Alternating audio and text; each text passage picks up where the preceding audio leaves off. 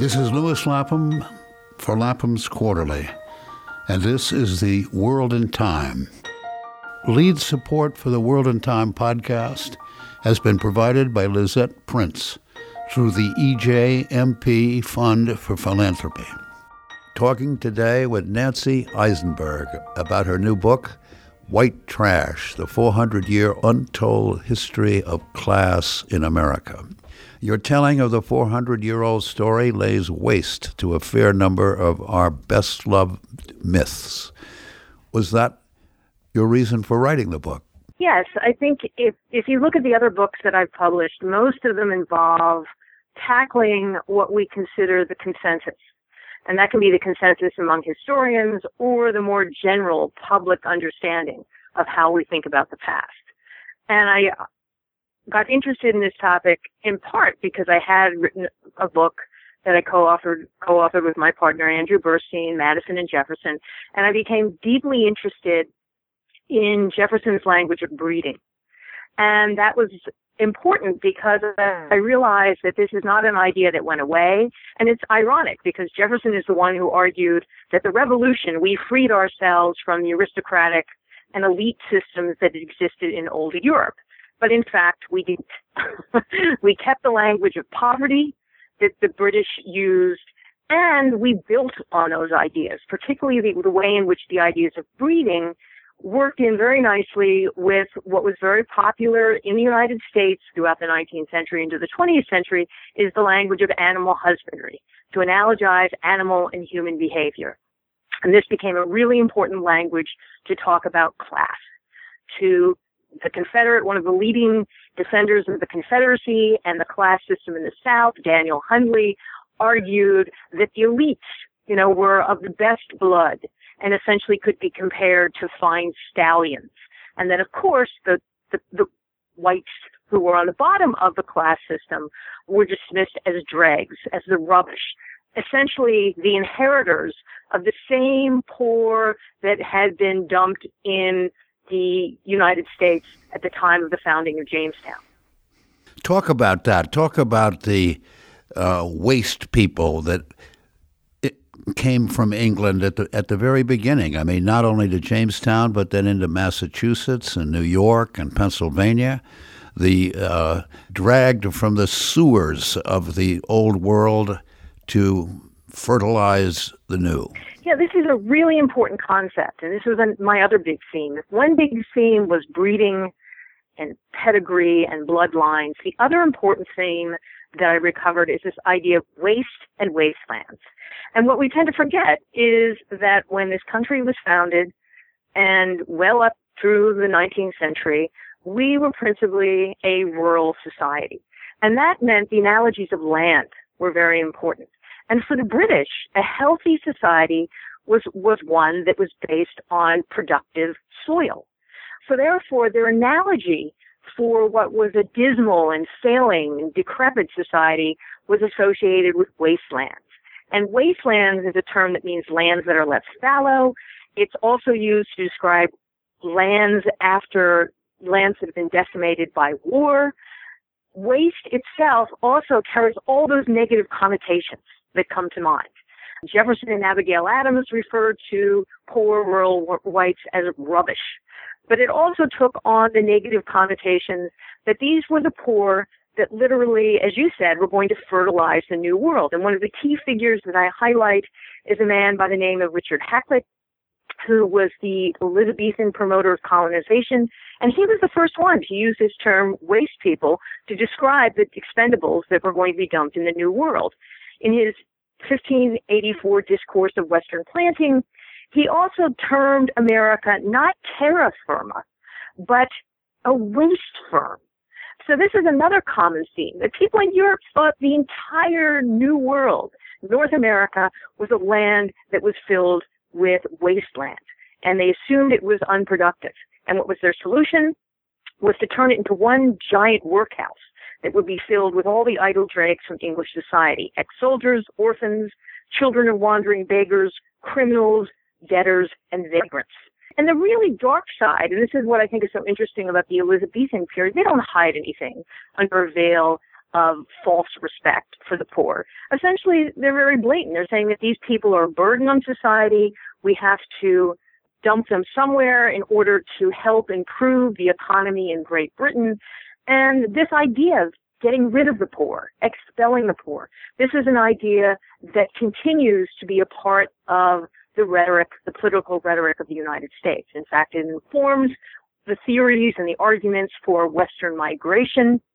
It also ends up being used as a way to deal with eliminating those groups, like free blacks in the antebellum period, where it was argued in defense of the annexation of Texas, that somehow they'd be drawn into South America, and that would help, improve the racial stock of the United States. And at the same time, they argued that poor whites were these nomadic people and that they would magically migrate, and that would help the economy on the East Coast. So this theory doesn't disappear. In fact, the idea of forcing the poor to move as a way of urban improvement is part of the rhetoric of urban renewal, the idea that these people have to be pushed somewhere else. Well, that's also the problem of what Hillary Clinton calls the deplorables, or what Romney was calling the 40% of the population who are the welfare poor takers and not the builders. I mean, this whole thing, what to do with the poor is right in the front of Trump's campaign to make America great again. Yeah, and that idea, the idea of the way we look at the poor, the English assumed that if you're not a landowner, you don't have a stake in society. And we still use this today. The measure for being in the middle class is to be a homeowner. So the idea of not having a stake in society, having a vested interest, means that your contribution to the greater public good is questionable. It's assumed that if you don't produce, if you don't own land, you're not going to be contributing to the larger economy, and that essentially you're not a virtuous person, because the English and then people like Jefferson and many others equated land ownership with a kind of civic virtue. It proved you had an investment in society. So the groups that in the United States, the terms that are used to dismiss the poor, they're referred to as vagrants, rascals, which actually is a word we all know, but it comes from the word trash. As I said, rubbish, off-scourings, which is a really disturbing fecal illusion, lubbers, squatters, crackers, white trash, khakis, mudsills, scalawags, hillbillies, lowdowners. Each generation essentially reinvented this idea of waste people, all the way up until we get trailer trash, which in a sense are like vagrants, because a trailer is not considered a real home, because it's a home on wheels. It again is one that's disembodied from the land. So it carries that same association that the English had for their dislike of vagrants. Among the founder generation, nobody really believed that all men were created equal, right? Exactly. This is the problem we have of understanding the Enlightenment. That's an abstract idea. And for someone like Jefferson, it's something that you aspire to, something that you see as a positive good. But at the exact same time that he can write that all men are created equal, he assumes that there are certain steps that people have to go through in order to become equal. From Jefferson's point of view, you have to be a man. There were very few people. One of the few was Aaron Burr, who believed in the intellectual equality between men and women. You had to be a landowner. You had to be educated. No one assumed, and this is why it's important when we look at the rhetoric of the revolution, that we don't confuse that with the reality. Because these same people who use this high-toned rhetoric also very clearly stated who had the right to vote, who they disparaged, who they thought were dangerous to society. And these ideas can coexist, and that's the other problem that we have today. We do the same thing. When someone is giving a speech, they may use the rhetoric of American exceptionalism, that we're the land of social mobility, but then the same people will turn around and say, no, we're not. And they'll believe in building a wall to keep out immigrants, or they'll advocate for questioning people because they're unsophisticated, or they're uncouth, or they, in a sense, are not seen as acceptable for meeting the standards of what we associate with being a good citizen. I mean, voting in this country today is still considered a kind of privilege to be earned, whereas in countries like Australia, it's compulsory. Here, and this is why we've never extended the vote to everyone in the population. We've always found ways to exclude large portions of the population based on this assumption that we can always come up for reasons for why people do not meet that standard of what it takes to be a valuable, productive, educated citizen. At the beginning, I mean, even in Cotton Mather's church in Massachusetts, you had to have a certain rank, property, and I mean, your class counted as to whether or not you were admitted to the congregation. That's one of the things I highlight, is that even in the churches at that time, where you sat determined your social status. So there was a hierarchy, a seating chart that applied to each church. So in the front of the church, you'd have the wealthier people. The church was often divided between men and women. There, in a sense, you even got perks. One of this, again, fitting into this idea of breeding and the emphasis on productivity and value as a citizen also meant that you produced children. So in a sense, if you were a man and you had more children, you might get a better seat in the church. So you're exactly right. You could see the whole class and social structure mapped out in the churches that were, established by the Puritans and continued into the 18th century. That was also true at Yale and Harvard, where the class rank depended on the wealth of your family. Yeah, and if you think about I grew up an Episcopalian, and if you think about how the Episcopalian church, you had to buy a pew back in the 19th century. So again, it's not as if churches were free and open spaces that were celebrating religious equality. They weren't. They were social institutions, and they very much reflected the same economic and political values that were espoused more broadly in society. So we've had a class system in this country from day one, and you've mentioned Jefferson, and you've mentioned the founding generation, and you mentioned briefly the Civil War. But what about toward the turn of the 20th century, the notion of eugenics that comes into the mind of people like Teddy Roosevelt? Yeah, I think eugenics is one of those areas of American history. It's not something that there are many historians who've studied eugenics. It's not that historians have ignored it, but we don't recognize how widespread the acceptance of eugenics was in the late 19th and early 20th century.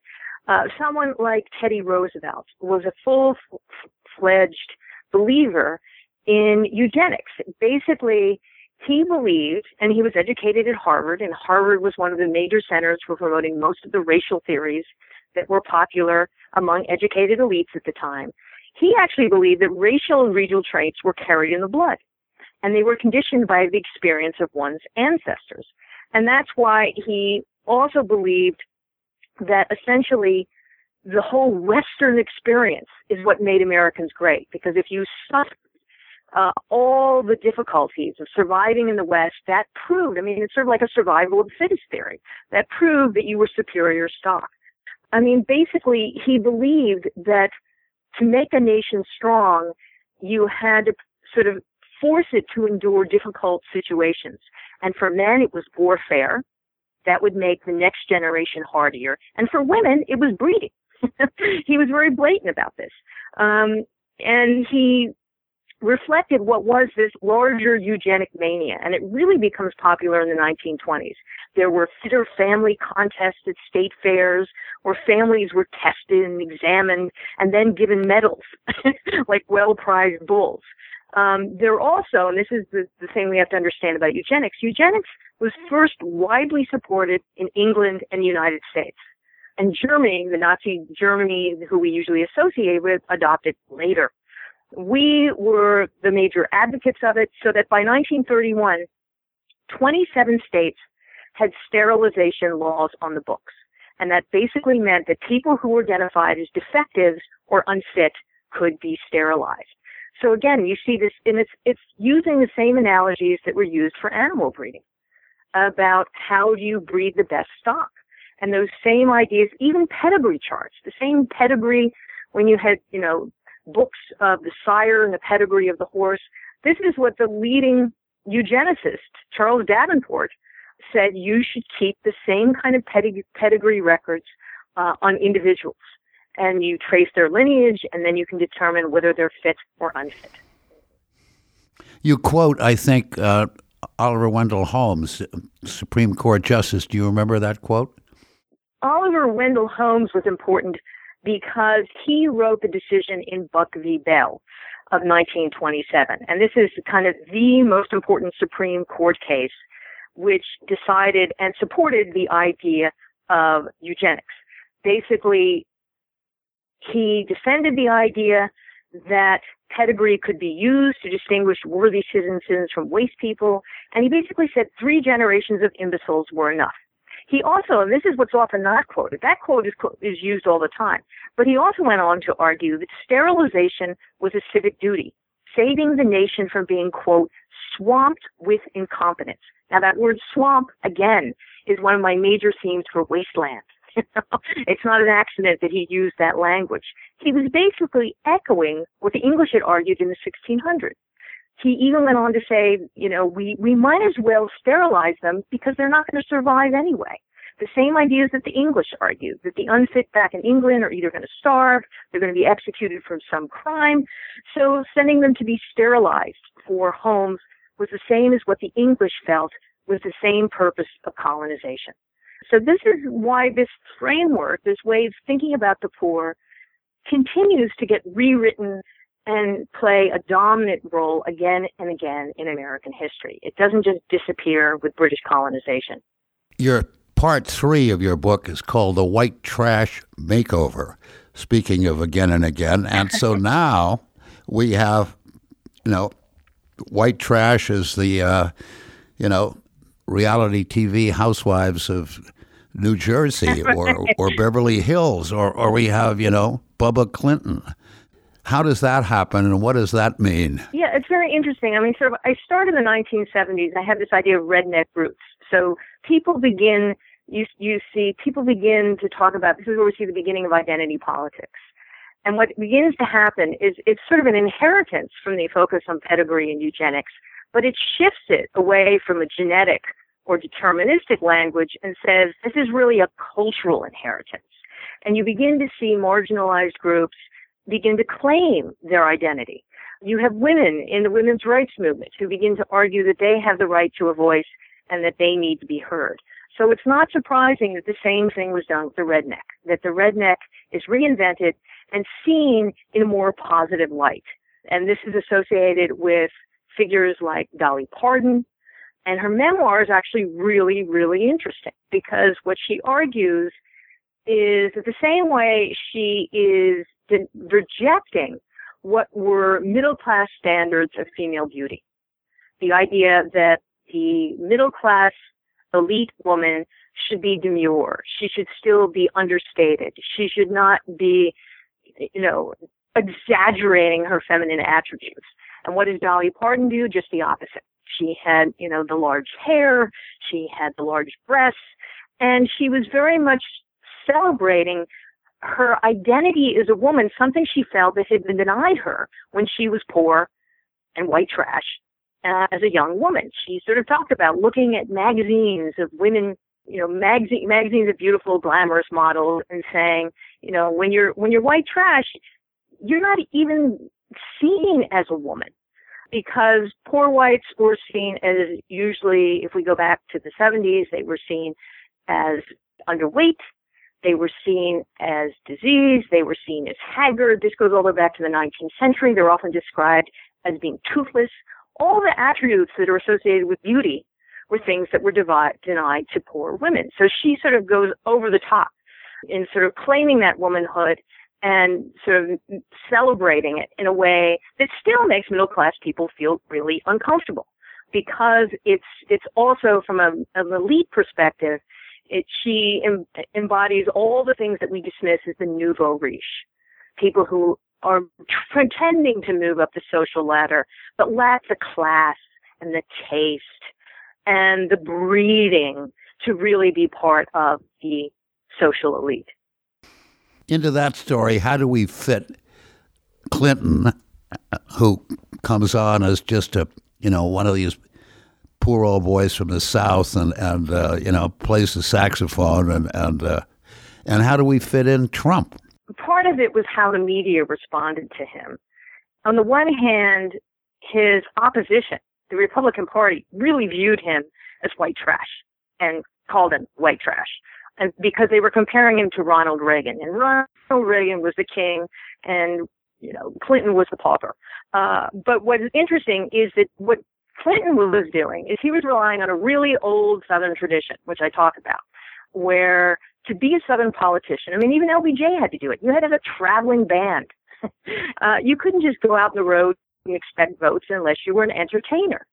So it was actually Clinton, by playing the saxophone, he was drawing on that old Southern tradition, which is to make people feel comfortable with you by being an entertainer, by using music as a different kind of language.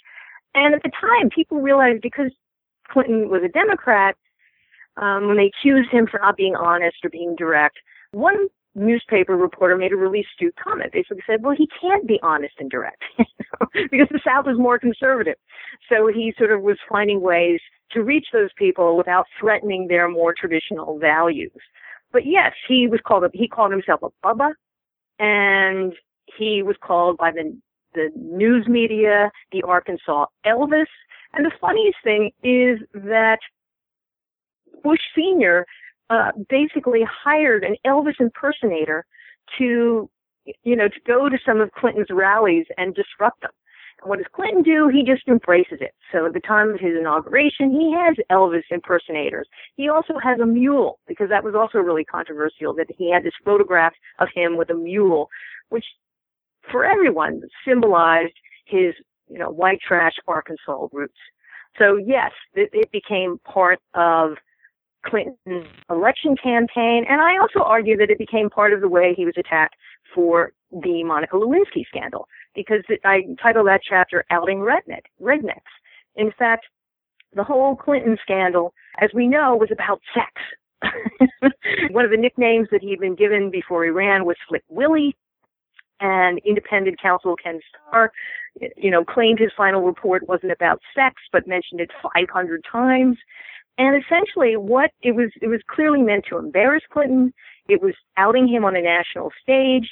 But what it was doing from a constitutional perspective, it was sort of equating impeachable offenses with what we would associate with low-class lewdness. This is what he was being put on trial for. So Clinton didn't ever quite escape that identity, even though this was what weird, just let me add this one comment, which was weird in the current election. At some point, in the same way Hillary Clinton was attacked for using the word deplorable, he referred to a lot of Trump supporters as rednecks, which I thought is unbelievable. How could he possibly say that? But he did. So how does Trump fit? I mean, we've got the Eastern, right, tasteful media trying to out him as a sexual predator. I mean, is Trump white trash? No, see, what Trump is doing, Trump is, I think, falling into that tradition of playing a role. We know he has these skills. He performed for pro wrestling. He had his reality TV show. So part of what Trump did, he stepped down from his luxury penthouse, put on his bubba cap, and put on a performance in which he was going to commingle with the masses. And almost everyone who was interviewed and asked, why do you like Trump? What is it that you find convincing about him as a candidate? His supporters again and again referred to how they liked his raw honesty. What made Trump appealing to people who aren't part of the liberal elite media, people who don't identify themselves as part of the professional class, was his blunt, rude, coarse, direct language. He was unscripted. And people equated that, even though he could be wrong. And it was proven over and over again, almost everything he said was inaccurate, that Hillary Clinton was not the liar.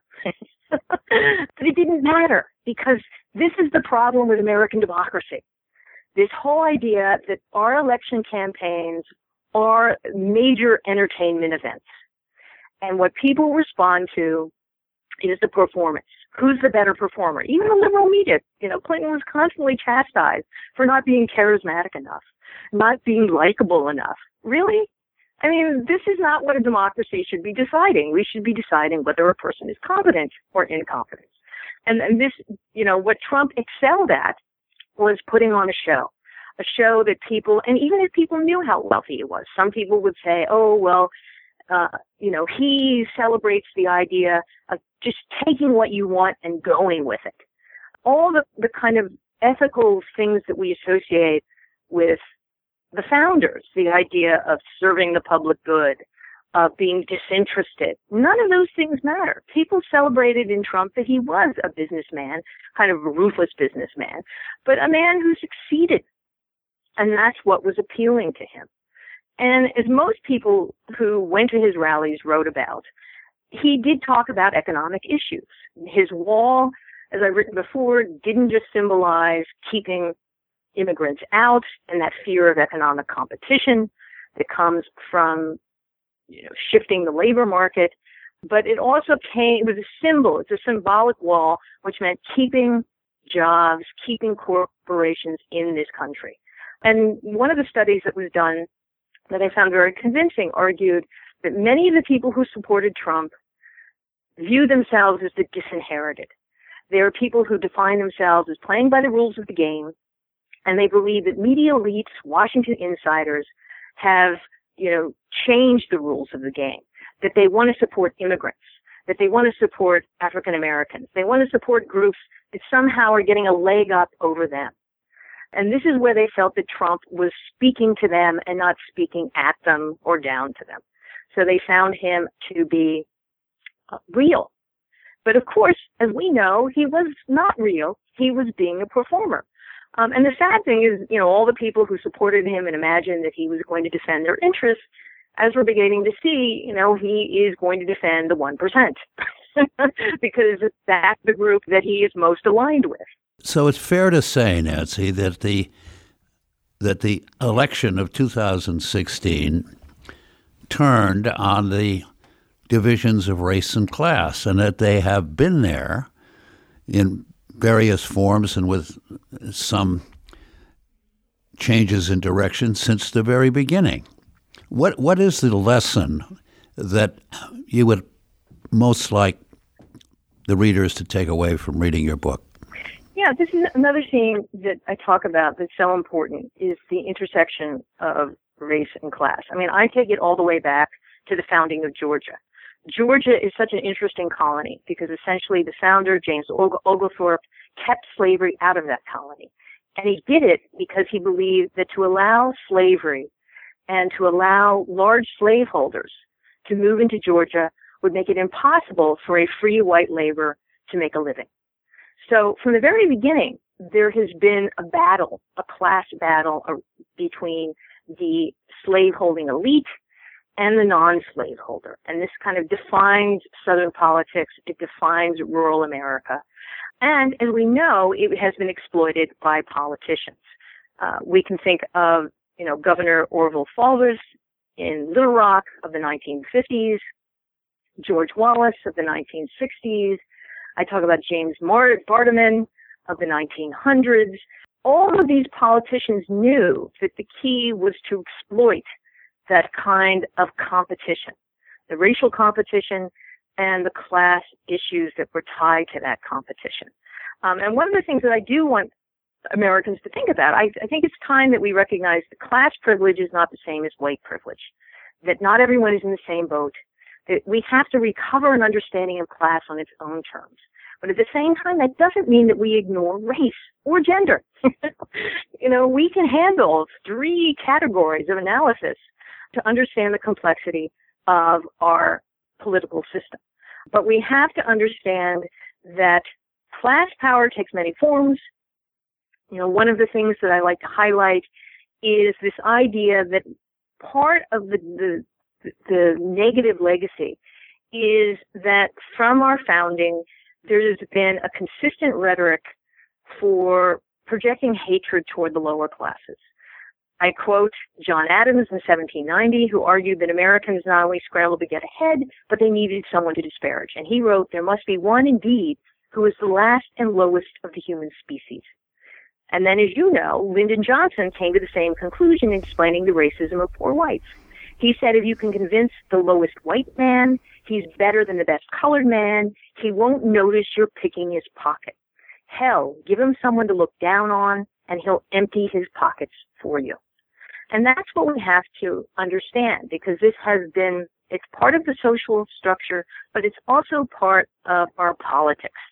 Exploiting these tensions, using this ideology as a way to divide Americans, and not only divide them, but to make grand promises that politicians often make about trying to solve these problems, but in the end they do nothing, because they're not really talking about where these real problems come from and what are the real solutions that need to be done to deal with the vast portion of the population that live under the poverty line. As I like to quote, and today, 41.2% of those living under the poverty line in the United States are white. So we have to come to terms with this. And we have to think of it, class isn't just about the 1% either. Our whole system is divided by class. This is a really wonderful and important book, I think, and I would hope that listeners to this podcast will go and find a copy of it. It's published by Viking. It's called White Trash, the 400-Year Untold History of Class in America. And Nancy, it's been a pleasure and a privilege talking to you today. Thank you very, very much. Well, thanks for having me.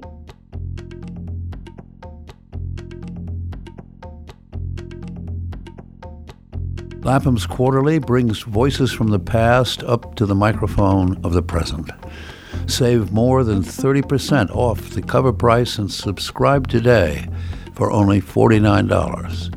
Visit laphamsquarterly.org/podcast for more details.